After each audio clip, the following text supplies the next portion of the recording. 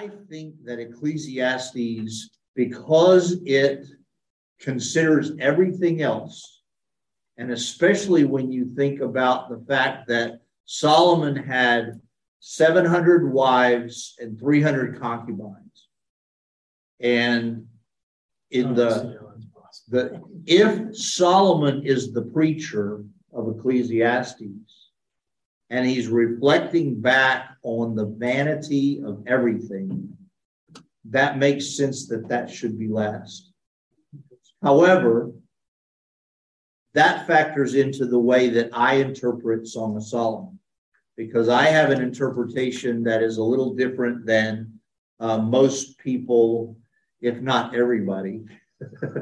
And I'll get to that in just a second. So I'm going to circle right back. But I think that the discussion of perspective, if Solomon wrote Ecclesiastes, I think it follows this, because Song of Solomon is one of two books in the Bible that never mentions God. The other one, of course, is Esther. But the name of God is never mentioned in Song of Solomon. And yet it is considered a very important book for the Jewish people. They read it at Passover. On the 8th day of Passover, they read all of the collection of what they call the Megillus, but it's Ecclesiastes, Esther, Song of Solomon, and maybe Proverbs. So I think Solomon wrote the Song of Solomon, but the official name is not the Song of Solomon, but the Song of Songs. And the reason that some of our English Bibles call it the Song of Solomon is because in the first verse it says that he wrote it, sort of. The term Song of Songs is a superlative term, a lot like Holy of Holies or King of Kings. It's just saying it's the greatest hit. It's the greatest of the 1,005 songs that Solomon wrote. First Kings tells us that he wrote 1,005 in his lifetime. So the English translation of the title would be the greatest love song. It's the Song of Songs. It's the unchained melody of their day. Some of you know who that is. Yep. One Bible says that probably it's written by Solomon, probably early in Solomon's reign. Yeah, that's the part I disagree with. I think he wrote it late. And I'm going to give you the theories, and then I'm going to tell you my theory. There's a lot of ways to study Song of Solomon. One is you can just ignore it, like most of us do. I don't know that I've ever heard a sermon from Song of Solomon. Another is that you can take it way out of context. There are some verses in here. I am my beloved's and he is mine. His banner over me is love. We've turned that into a children's song they sing at Vacation Bible School, but it was quasi-erotic when it was written in the scripture, and we just turned it into a children's song. And so there are lots of ways to handle it. You can handle it as allegory. And by that, I mean that the Jewish people read Song of Songs, and they say that the male lover in the story is God, and the female is the nation of Israel. And borrowing Paul's imagery from Ephesians, where he talks about the church being the bride of Christ, the Christian allegory for this is that the male is God and the female is the church, and the church is the bride of Christ. Another way to look at it is that it's historical, that it's in fact a description of an affair that Solomon had. Another way to look at it is that it's a love song. And that's the way I want to look at it. I think it's just a love song. And I actually think it's a collection of love songs that aren't in any particular order. So in some of the songs, we're going to feel like that the people are married, and in some of them, we feel like they're not married. But I want to let you know that you can read lots of commentaries that are going to tell you lots of things. But what I'm going to tell you that I believe is sort of a hybrid of all of them. If you are watching online, I hope you've had a chance to download or copy or print the little chart. We sent it out in an email, or if you look in the chat comments that are in the bottom of the screen on Zoom, the little chat thing that has a number 2 by it. If you click that, you'll see a link to the chart that is from the Bible Project. And they do a great job. I'm going to go there first and give an overview of the book, and then I'm going to come back and tell you my theory and kind of go verse to verse. So, the Song of Songs, which is of Solomon. And that's a little unusual way to describe it because we're not really sure. They don't just come out and say that he wrote it. Most people believe that he wrote it, or that it is a song for Solomon, or that it is a song in the wisdom tradition of Solomon. So the of Solomon it doesn't carry the same weight as the Psalms that say a Psalm of David. It's pretty much telling us that Solomon is connected to this. This writer who prepared the chart, he says that one of his problems with Solomon writing this is that the song is about somebody who was monogamous in their love. It's the whole song is about one man and one woman who are so crazy about each other that they use pretty graphic terms to describe one another. And Solomon just really doesn't fit that. The man's voice doesn't seem like it's Solomon's voice. Solomon is mentioned in the book, but he never speaks if it's another male besides him. So straight down, chapter 1, verses 2 through 7 are introduction. Then there's sort of a spiraling theme of sometimes they're together, sometimes they're apart. When they're apart, one of them's looking for the other one. And when they're not apart, they're looking at each other, describing how beautiful they think the other one is. So the first theme that's in that cycle that goes chapter 2 through the beginning of chapter 8, that's an intense desire, seeking and finding, embracing, being together, being apart.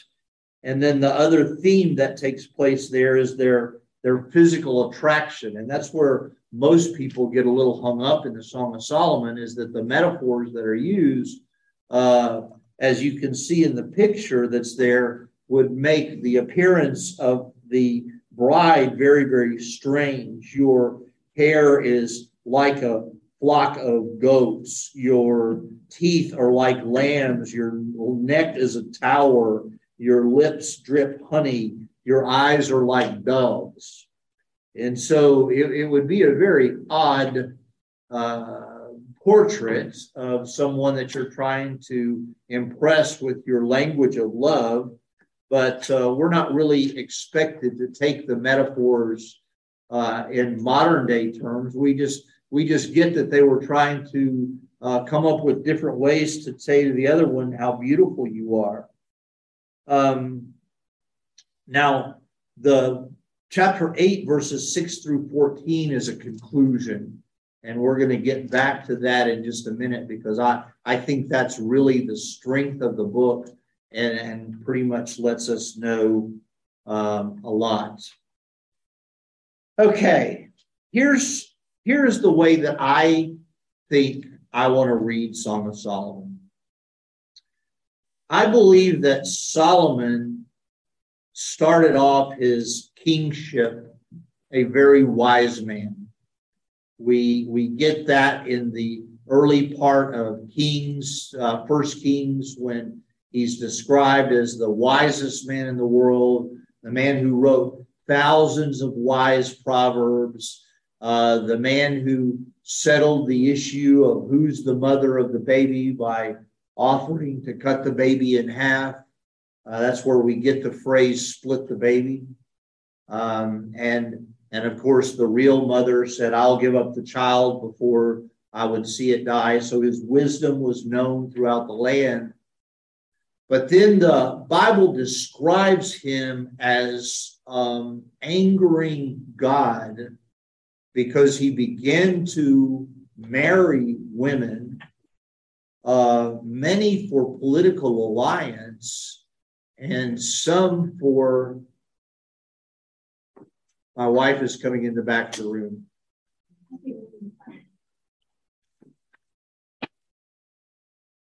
Oh, you're fine. Are you okay? I know, but I can't deal with that right now. Sorry about that. So I think that Solomon understood that he had gotten crossways with God over all of this. I think that at some level, the repentance that his father David wrote about in Psalm 51, I believe that Solomon is writing this as his recognition of what he wished he would have done. I think he wrote it. I think the poetry is his, but I don't believe that the male in the story is intended to be him. I think it's intended to be a shepherd from a rural area, maybe like his father was before all of the king stuff happened. And so I believe that the two figures in the story are a shepherd and perhaps a shepherdess who were common folk. They weren't royalty, but they had a love that was uncompromising. And that's where I find the strength of the book. So I think that he was perhaps writing it as his song of repentance, as his song of, I wish this was the way that I had done it, rather than the 700 wives and the 300 concubines, and eventually God being angry with Solomon. He allowed it, of course. He didn't take Solomon's life, and he didn't unbless Solomon's kingship. But I think that the fact that he knew that he had displeased God, I can almost hear his father's words, "Cast me not away from your presence, O Lord. Take not thy Holy Spirit from me. Restore to me the joy of thy salvation, and I will instruct sinners. I will instruct others." And I can almost hear his daddy's voice in the tone of the book, if not the words themselves. And so if you'll take a look at it with me, going a little bit verse by verse, the main themes: sex is a godly expression of intense love within a marriage. Nowhere in the book do we have the sense that this is not celebrating marriage love. It's not celebrating. Some writers say that it's about courtship and then marriage, and that it's difficult to know which part of the poetry is courtship and which part of the poetry is marriage. If we remember that it's a collection of love songs and that they're in no particular order, We don't really hung up about that. It's not meant to be a narrative. It's not meant to be sequential. It's meant to be a series of love songs that are sort of cobbled together to form a collection of the way that physical intimacy is supposed to be within the boundaries of marriage. So a second theme is that husbands and wives should appreciate each other and compliment each other. We think it's a little uncomfortable, some of the imagery that's being used, but nonetheless, it just reminds us that husbands and wives and friends and loved ones, we ought to say nice things about each other. We ought to say nice things to each other. And so if we get uncomfortable with the poetry, husbands, if we get uncomfortable with the poetry, wives, maybe we should be more uncomfortable that we never talk to each other this way. Third theme, constant communication. There's a constance about the seeking and finding. I need to know where you are. I want to find you when I'm not with you. I dream about you. There's a constant communication and a constant presence that is expected and celebrated. And then the last theme that I would point out that we can see in the diagram is that you see that however the poems were arranged, we see a growing intensity of their love. We see a love that at one time in the end, the bride says, he came to my mother's house. And you get the idea that they're so comfortable in their relationship that they're fine with the in-laws, they're fine with the outlaws, they're fine with all of it. And so the theme is a very sensual book. It's intended to be. And the fact that it is in the scripture is a lot of fun because we get to try to figure out what's going on. So what was the third theme? That they're sensual, constant communication and constant presence is a theme. They seek each other. They express their love and their physically, and they just like being with each other. All right. Any questions before we dive into the text itself? Anything you've heard about Song of Solomon? And leave me alone a little bit, because there are a lot of people that say that Solomon is the guy that's in there. There are even some people that say that the Song of Solomon is Solomon trying to seduce a shepherd's woman, and that he's trying to give her happy words and happy thoughts to draw her away from her true love. And I just don't find a lot of room for that. And so my conclusion is that God is drawing this man to himself. He is allowing him to be on a pathway of repentance. And so what we have, in my opinion, is Solomon's wistful reflection about what he knows that married love is supposed to be like, because he's been living out a pretty cheap imitation. All right? So the first chapter, the first 4 verses would be considered the introduction. Let him kiss me with the kisses of his mouth. Obviously, the bride is talking. Many of your Bibles tell you who's talking. It'll say he or she, others. Those are the 3 voices of Song of Solomon. He is the groom. She is the bride.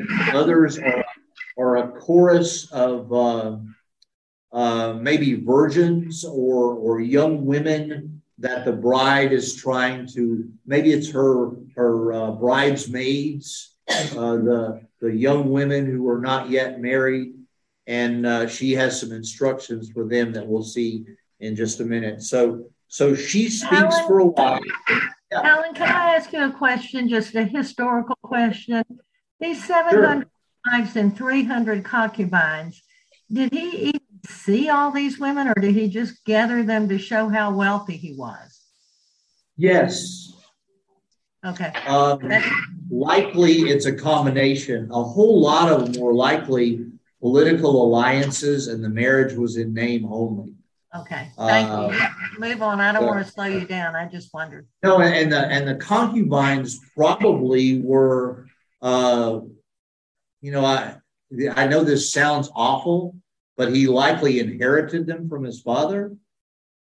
That had to be a great reading of the will, but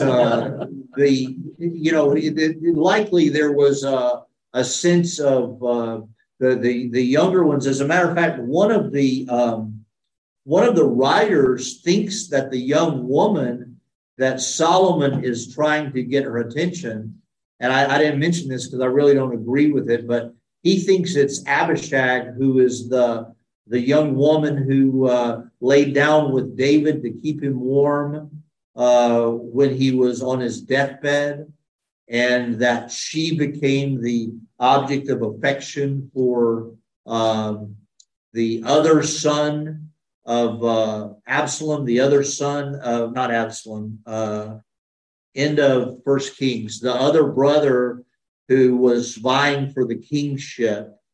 And one of the first acts of Solomon's kingship is to have him executed because he had asked for the virgin who laid with David but did not have intercourse with him. He requested that she be given to him. And Solomon said, why didn't he just ask for the kingdom? And that's when Solomon had him executed. And one writer thinks that this maiden in the story is that woman. I think that's such a stretch that it was maybe a commentator doing research with a little too much wine. Who's that? The one? Abishag at the end of First Kings, at the end of Second Samuel. Is he king of Judah? Is that no? He was David's other son by another woman besides Bathsheba. And he proclaimed himself king. And Gary, did you look up his name for me? Yeah, let's see. It's at the very end of First Kings, or very end of Second Samuel, and in the beginning of First Kings. First Kings chapter 1. Adonijah was the son who set himself up as the king. And Bathsheba went to David and said, no, Solomon is supposed to be the king. And so Solomon was named the king, and he had Adonijah executed in his first week. So in other words, like father, like son. Well, David said, be careful who you let live. It was a particularly brutal kingship, but when we get a new president, he pretty much wipes out all of the people who were in the cabinet and so forth. Every king wants his own people. Fortunately, is not as violent as it was back in that day. What's a Shulamite? It's a region of Israel. So there was an area. Bill asked, "What's a Shulamite?" It's a little bit bug. It's one of two things. It's either a region where this young lady was from, because it mentions some other geography, or it's a feminine form of Solomon. And if Solomon is making this story up, then that makes sense to me, that his leading lady would be a feminized form of himself, and the leading man would be him. And so it would, either way, I believe that he's writing this story and that it is fictitious and not meant to be historical. All right? So the woman starts off, the woman speaks far more than the man in the story. And I'm just going to leave that where it is. But Nancy Bill choked on his coffee. There are the three voices that are here. The three voices that are here are the woman, the man, and the chorus. And the chorus is the bridesmaids. And so she talks about letting him kiss her. And then in verse 4, draw me after you. Let us run. We have no responsibilities except each other. And I can hear Solomon going, wouldn't that be nice? Life was simpler then. The king has brought me into his chambers. And one writer said this so beautifully. I don't know if I could say this on Sunday, but one writer said this young woman was so overwhelmed with her shepherd boy that he was a shepherd by day and a king by night. And it was like we see early on that Solomon is putting voice into the woman's mouth saying, I don't need a king. I've got my man. I don't need royalty. I've got my shepherd. And the fact that the shepherd became a king in David and that Jesus is the good shepherd, I think all the imagery is appropriate. I think all of the imagery comes out of that. But I see throughout the book that she's not interested in Solomon, and he's writing that into her. Wouldn't I love a woman who would love me just for me, without political alliances, without the trappings of the kingdom? Wouldn't it be nice to have a woman who loves me for me? That's Alan's take on it. I didn't find it a lot of other places. But it's consistent to me. The chorus, we exalt with you. Way to go. Love the way you love. Then she picks up the story. This would give credence, Bill, to the Shulamite, Shulam being an area, because she says, I am dark but lovely. I work outside. I don't get to stay in the palace and not let the sun tan my skin. Daughters of Jerusalem, like the tents of Kedar, out in the wilderness. Do not gaze at me because I am dark. The sun has looked upon me. My mother's sons were angry with me. You get a little hint that the brother-in-laws were not pleased with this union. They're not pleased with this marriage. They made me a keeper of the vineyards, but my own vineyard I have not kept. I have not kept up my appearance. I have not paid attention to my looks. Then in verse 8, the male responds, you're the most beautiful woman I can ever imagine. And then he compares her to a mare among Pharaoh's chariots. Not really sure what that means, but I think it's a compliment. Your cheeks are lovely with ornaments. You look good in jewelry. You got jewelry around your neck. The chorus pipes in. Then she comes back. While the king was on his couch, my nard gave forth its fragrance. While the king is laying around his palace, my beloved is to me a fragrance. My beloved is to me a cluster of henna blossoms in the vineyards and En Gedi. Again, you're talking about the wilderness. En Gedi is south of the Sea of Galilee. It's a wilderness area. And so he reminds her of how beautiful he is. She reminds him, well, you're beautiful. And then we have verse 2, chapter 2. And it goes back and forth here. The verse that I was talking about in Vacation Bible School is chapter 2, verse 4. He brought me to the banqueting house, the house of wine. His banner over me is love. And you almost hear the woman saying, I really don't need the palace. He brought me into the banqueting house. Yeah. Our bed is burdened. Oh, what's burdened? I mean, alive, I believe, active. Color. Look it up. Refers to smell. Yeah. What verse are you in?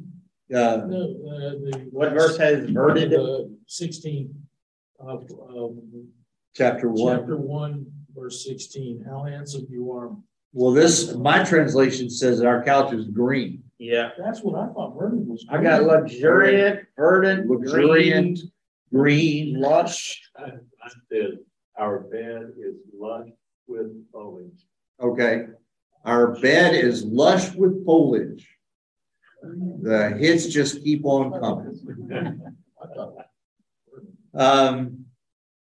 Then she says, verse 5 of chapter 2, I'm sick with love. His left hand is under my head. His right hand embraces me.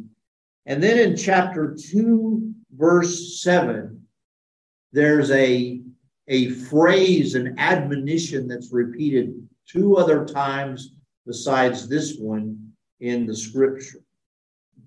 It's her counsel to the young women, to the virgins. She says, I adjure you, O daughters of Jerusalem, by the gazelles or the does of the field, that you not stir up or awaken love until it pleases. Verse 7, chapter 2, verse 7. He says that, or the bride says that 2 other times in the book. It's like a recurring theme or a bridge in the song. And she's saying to the young maidens, the kind of love that I have with my man would not be possible if we cheated. It would not be possible if we got a head start. If we didn't wait for marriage, we could not have known this kind of passion. And that's basically what she's saying to the maidens. Then the rest of chapter 2, she talks about him again a lot. He doesn't respond. Verse 16 of chapter 2, my beloved is mine. I am his. The imagery is intentional. In verse 15 of chapter 2, our vineyards are in blossom. The time is right. We are right. We waited long enough. It's time to acknowledge that everything's in bloom. Then in chapter 3, it's the first of 2 dreams that she has. And she's really insecure in her dreams. She's terrified. On my bed by night, I sought him whom my soul loves. I sought him and found him not. And the cycle that the other writer pointed out to us, we see the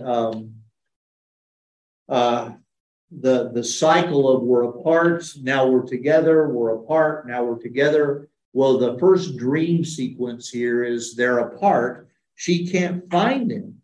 Verse 2, so I'm going to go find him. I'm going to rise. I'm going to go about the city. It's at night. This isn't safe. I will seek him. I can't find him. Verse 3, the watchmen found me as they went about in the city. Have you seen him? When I passed them, when I found them, scarcely had I passed them when I found him whom my soul loved. So in her dream, she asked the watchman, where's my guy? And right after she asked him, she found him. Keep that in mind, because in her second dream, it doesn't turn out so well. I found him. I held him. I wouldn't let him go until I had brought him into my mother's house, into the very chamber of her who conceived me. There's that daughters of Jerusalem again. Verse 5. Ladies, wait. I adjure you by the gazelles and the does that you not stir up or awaken love until it pleases. Now, the next section is what convinced me that Solomon is writing about a love that he wished he had. He does an out-of-body experience, and he arrives for the wedding. He's describing now Solomon. This isn't the wedding between the groom and the bride in the story. This is Solomon's wedding. And so he describes it. What is that coming up from the wilderness? Columns of smoke, perfume, all the fragrant powders. It is the litter of Solomon, meaning a carriage or something to carry him on. Around it are 60 mighty men, an armed guard, all of them expert in war, wearing swords. King Solomon himself made a carriage from the wood of Lebanon, posts of silver, back of gold. And now we hear the voice of the bride in verse 11. Get out, O daughters of Jerusalem. Go look at this guy. Look at this pompous person who is parading through the streets. The crown which his mother put on his head on the day of his wedding, the gladness of his heart. The male says, behold, you are beautiful, my love. You are beautiful. Your hair is like a flock of goats. Men, try that. See how it works for you. My thought about this whole thing is that the woman is telling her bridesmaids, because it follows verse 5, wait until it pleases. Wait for the right time. Go out in the streets. Look at Solomon. Look at him. Yeah, we don't even know which wedding this was. We don't know which of 7. Did he do this 700 times? We don't know. But it's almost a little bit of a mocking tone where the bride says, ladies, look at this. Is this what we want? Is this the guy we want? Or do we want the guy who in chapter 4, verse 1, he captures my attention. He looks deep into my eyes and he says, behold, you are beautiful, my love. And you can almost hear the woman going, I'll take that every time. I'll take that over the guy who has to be carried through the streets. And then he tells her all the things that we don't understand that make a really strange portrait. Your hair is like goats. Your teeth are like sheep. Your neck is like a tower. Your breasts are like fawns. I guess that she was just captured by the love song. But so verse 8, come with me from Lebanon, my bride. So if Shunem is a place, then it's near the northern part of Israel, where Lebanon and Mount Hermon are. Captivated my heart, verse 9. How beautiful your love. Don't get hung up when he calls her his sister. That was not an incestual comment. That was that she was family. She was so much a part of him now that she was family. And so he talks about her, a sister, a bride. Look at verse 12 and kind of circle that one. I've got to pick up the pace here. A garden is locked, my sister, my bride, a spring locked, a fountain sealed. Some have thought that referred to the courtship, that if her garden is locked, it's not available to him.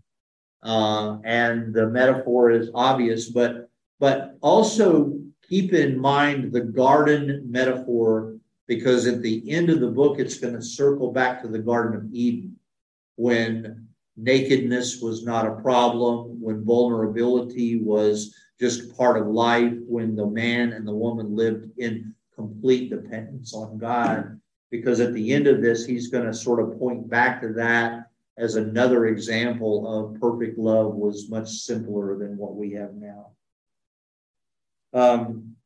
In chapter 4, verse 16, That's the very center of the poem. There are 111 lines before it and 111 lines after it. The reason that's significant is this is sort of the turning point where he begins to move towards resolution.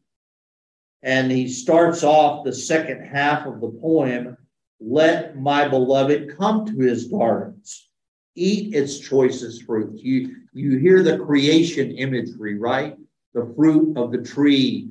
You can eat of the fruit of any tree in the garden except that one. And so the language here is going back, verse 5, chapter 5, verse 1. I came to the garden. I gathered myrrh, honeycomb, wine with milk. What was the promised land called? The land of milk and honey. So he's combining the imagery of the Garden of Eden and the promised land. And he's just saying that this kind of love brings you to the best place ever. The best place you could imagine. The Garden of Eden, the promised land, all of the good places of, here we go, covenant promise. Because this kind of love is based on covenant promise. God made a covenant with Adam and Eve. God made a covenant with the Israelites. The husband and wife have made a covenant with each other. It's in that context that this kind of love can blossom. Then the bride has another dream. So we have dream sequence number 2, chapter 5, verse 2. The chorus is chimed in, of course. Eat, friends, drink, be drunk with love. Man, that's something you want to try on your wife. Honey, let's get drunk with love. I'm guessing that's not going to work out well. But if that doesn't work, try that your hair is like goats. Okay, she says, I slept, but my heart was awake. You've had those dreams that are so vivid. You were pretty sure you were awake. You smelled and you tasted and you touched. She has slept, but her heart is awake. Wait, my beloved is knocking on the door. Open to me, my sister, my love, my dove, my perfect one. Open the door. And she says, I'm in bed. Got my night clothes on. I've already bathed my feet. I love this. Solomon has put just a tinge of selfishness in here, hasn't he? And then the response of the husband is so typical. I finally got up, huh? Put a bit of sensuality, A lot everywhere in here. The imagery in verse 5 is not to be missed. But he says, my beloved put his hand to the latch. In other words, enough knocking, I'm coming in. My heart was thrilled, she said. I arose to open the door for him, but he got mad and left. She said, I don't want to be put out and get out of bed because I'm already dressed and bathed and in the bed. Come back tomorrow night. And he says, I may not come back at all. So we get the selfishness trade-off in chapter 5. I opened to my beloved, chapter 5, verse 6, but my beloved had turned and gone. He left. He wasn't patient. I sought him and found him not. I called him. He didn't even answer me. So there is such a realistic, they're married, but Solomon goes, yeah, it's not always peace in the valley. Sometimes we trade selfishness with one another. How do we get past that? I'm glad you asked. The watchman found me, and they went about in the city. So she goes out at night again in her dream, and she sees the same watchman. She asks him where her man is, and instead of finding her man immediately, apparently the watchman was abusive. The watchman, they beat me, they bruised me, they took away my veil. She dreamed about being raped. And it's horrible. She is overcome in her dream with the horror of being separated from her man and being exposed to the lack of protection in the world. So what does she do? Say to the maidens, ladies, if you find my beloved, will you tell him I am sick with love? So the chorus is in her dream, and she starts to tell them the same thing that she has been telling them. Wait on it. Wait on your love. And okay, so she apparently wakes up, or still in her dream.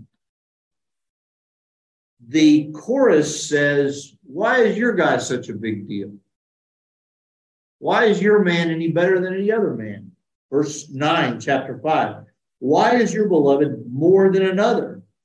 Why is your beloved more than any other that you lecture us like this? What do you mean help us find him because he's better than anybody else? Well, what do you mean by that? The bride says, well, let me tell you. And so she starts on my beloved is, and she goes on to tell about how physically attractive he is, how comforting he is, how much of a friend he is. So I believe she woke up between verse 8 and verse 9, or maybe she wakes up after verse 7 and goes to the ladies, hey, it's horrible when I'm apart from him. It's awful. I had this terrible dream because I was apart from my guy. And so they say to her, well, where's he gone? In your dream, where was he? And she answers chapter 6, verse 2, well, he's gone down to the garden. He's down there to gather lilies. I'm my beloved, so I'm going to go down there where he is. And she goes to wherever he is and she says, I had this horrible dream. And he says to her, you are beautiful, you're lovely, you're awesome. I can't gaze at your eyes. Your hair is like a flock of goats. I guess it worked the first time. And so now he explains to her how beautiful she is. And then in verse 8, it's almost like Solomon is back into character as Solomon. He says that in the eyes of this woman and the eyes of this man, there are 60 queens and 80 concubines, virgins without number. But this one is the perfect one. He's describing what he wishes he had, a kind of love, not the queens, not the concubines, but a shepherd girl who loves him just for him. Chapter 8, what? Chapter 6, verse 8. Then he talks to her, my dove, my perfect one is the only one of the mother pure. The women saw her, they call her blessed. The queens and concubines even praise her. So now Solomon is going, could have been. He's happy she's got all of her teeth. Yeah, and they look like sheep. So let's skip over to chapter 8, and we'll finish this up. He speaks more about her in chapter 7. He talks to her about how beautiful she is and so forth and so on. So she says, chapter 4, if I found you outside, I would kiss you. Chapter 8, verse 1. If I found you, I would kiss you. I would lead you into the house of my mother.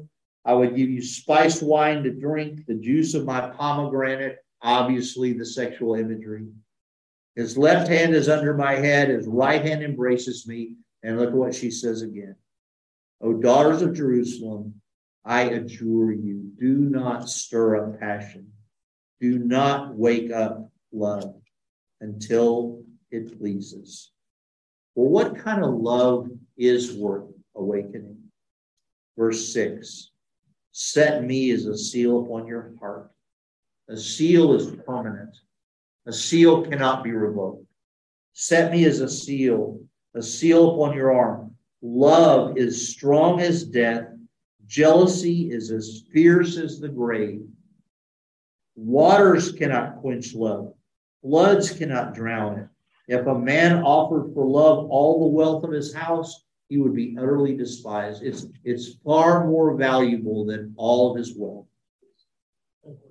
Is that seal what says there, place me like a seal over your heart? Is that like a metaphor? I mean, a marriage? Is that? Yes, that's the covenant language. A king would have a ring that would be his seal, like a notary has a seal. And when a letter was or an edict was given, he would seal it with wax and his imprint. And she's saying, your imprint is on my heart. That's why we wear rings, right? Your ring is on my finger. I have a token. I have a symbol of our covenant relationship. So the last comparison to Solomon, the woman is talking, chapter 8, verse 11. Solomon had a vineyard. He let his vineyard out to keepers. Each one was to bring for its fruit 1,000 pieces of silver. What a valuable vineyard. But my vineyard, my very own, is before me. You, Solomon, you can have the 1,000. The keepers of the fruit, you can have the 200. I've got my guy. You dwell in the gardens with companions listening for your voice. The male, the groom, he says, let me hear your voice. And she says, make haste, my beloved. Do not ever be far from me. So the book ends suddenly, but back to your question, Bill, and we'll be done. And I'm sorry I just talked the whole time. I think this leads into Ecclesiastes, where he has written a story where he sets up a comparison of the kind of love that he really wants and the kind of love that he ended up with. I mean, you make a joke, 700 women, you won a night for 2 years. 300 concubines, is that like the morning or the afternoon? I mean, it just, the imagery there just blows our mind, and the absurdity of it is what cheapens it, right? I can understand if he married Pharaoh's daughter as a political alliance, but 700 political alliances, is there not one woman in there somewhere that he really loves? And I think that's why he wrote the poem. But again, that's my take on it. You will read many other takes, but I think Solomon wrote it as a love poem and as a way to say this is what love is supposed to be. All right. I will see you guys on Sunday. Song of Solomon. One more that we've got to get in the books. These are probably the most drinking out of a fire hose you're ever going to have on Wednesday nights, but they're a lot of fun.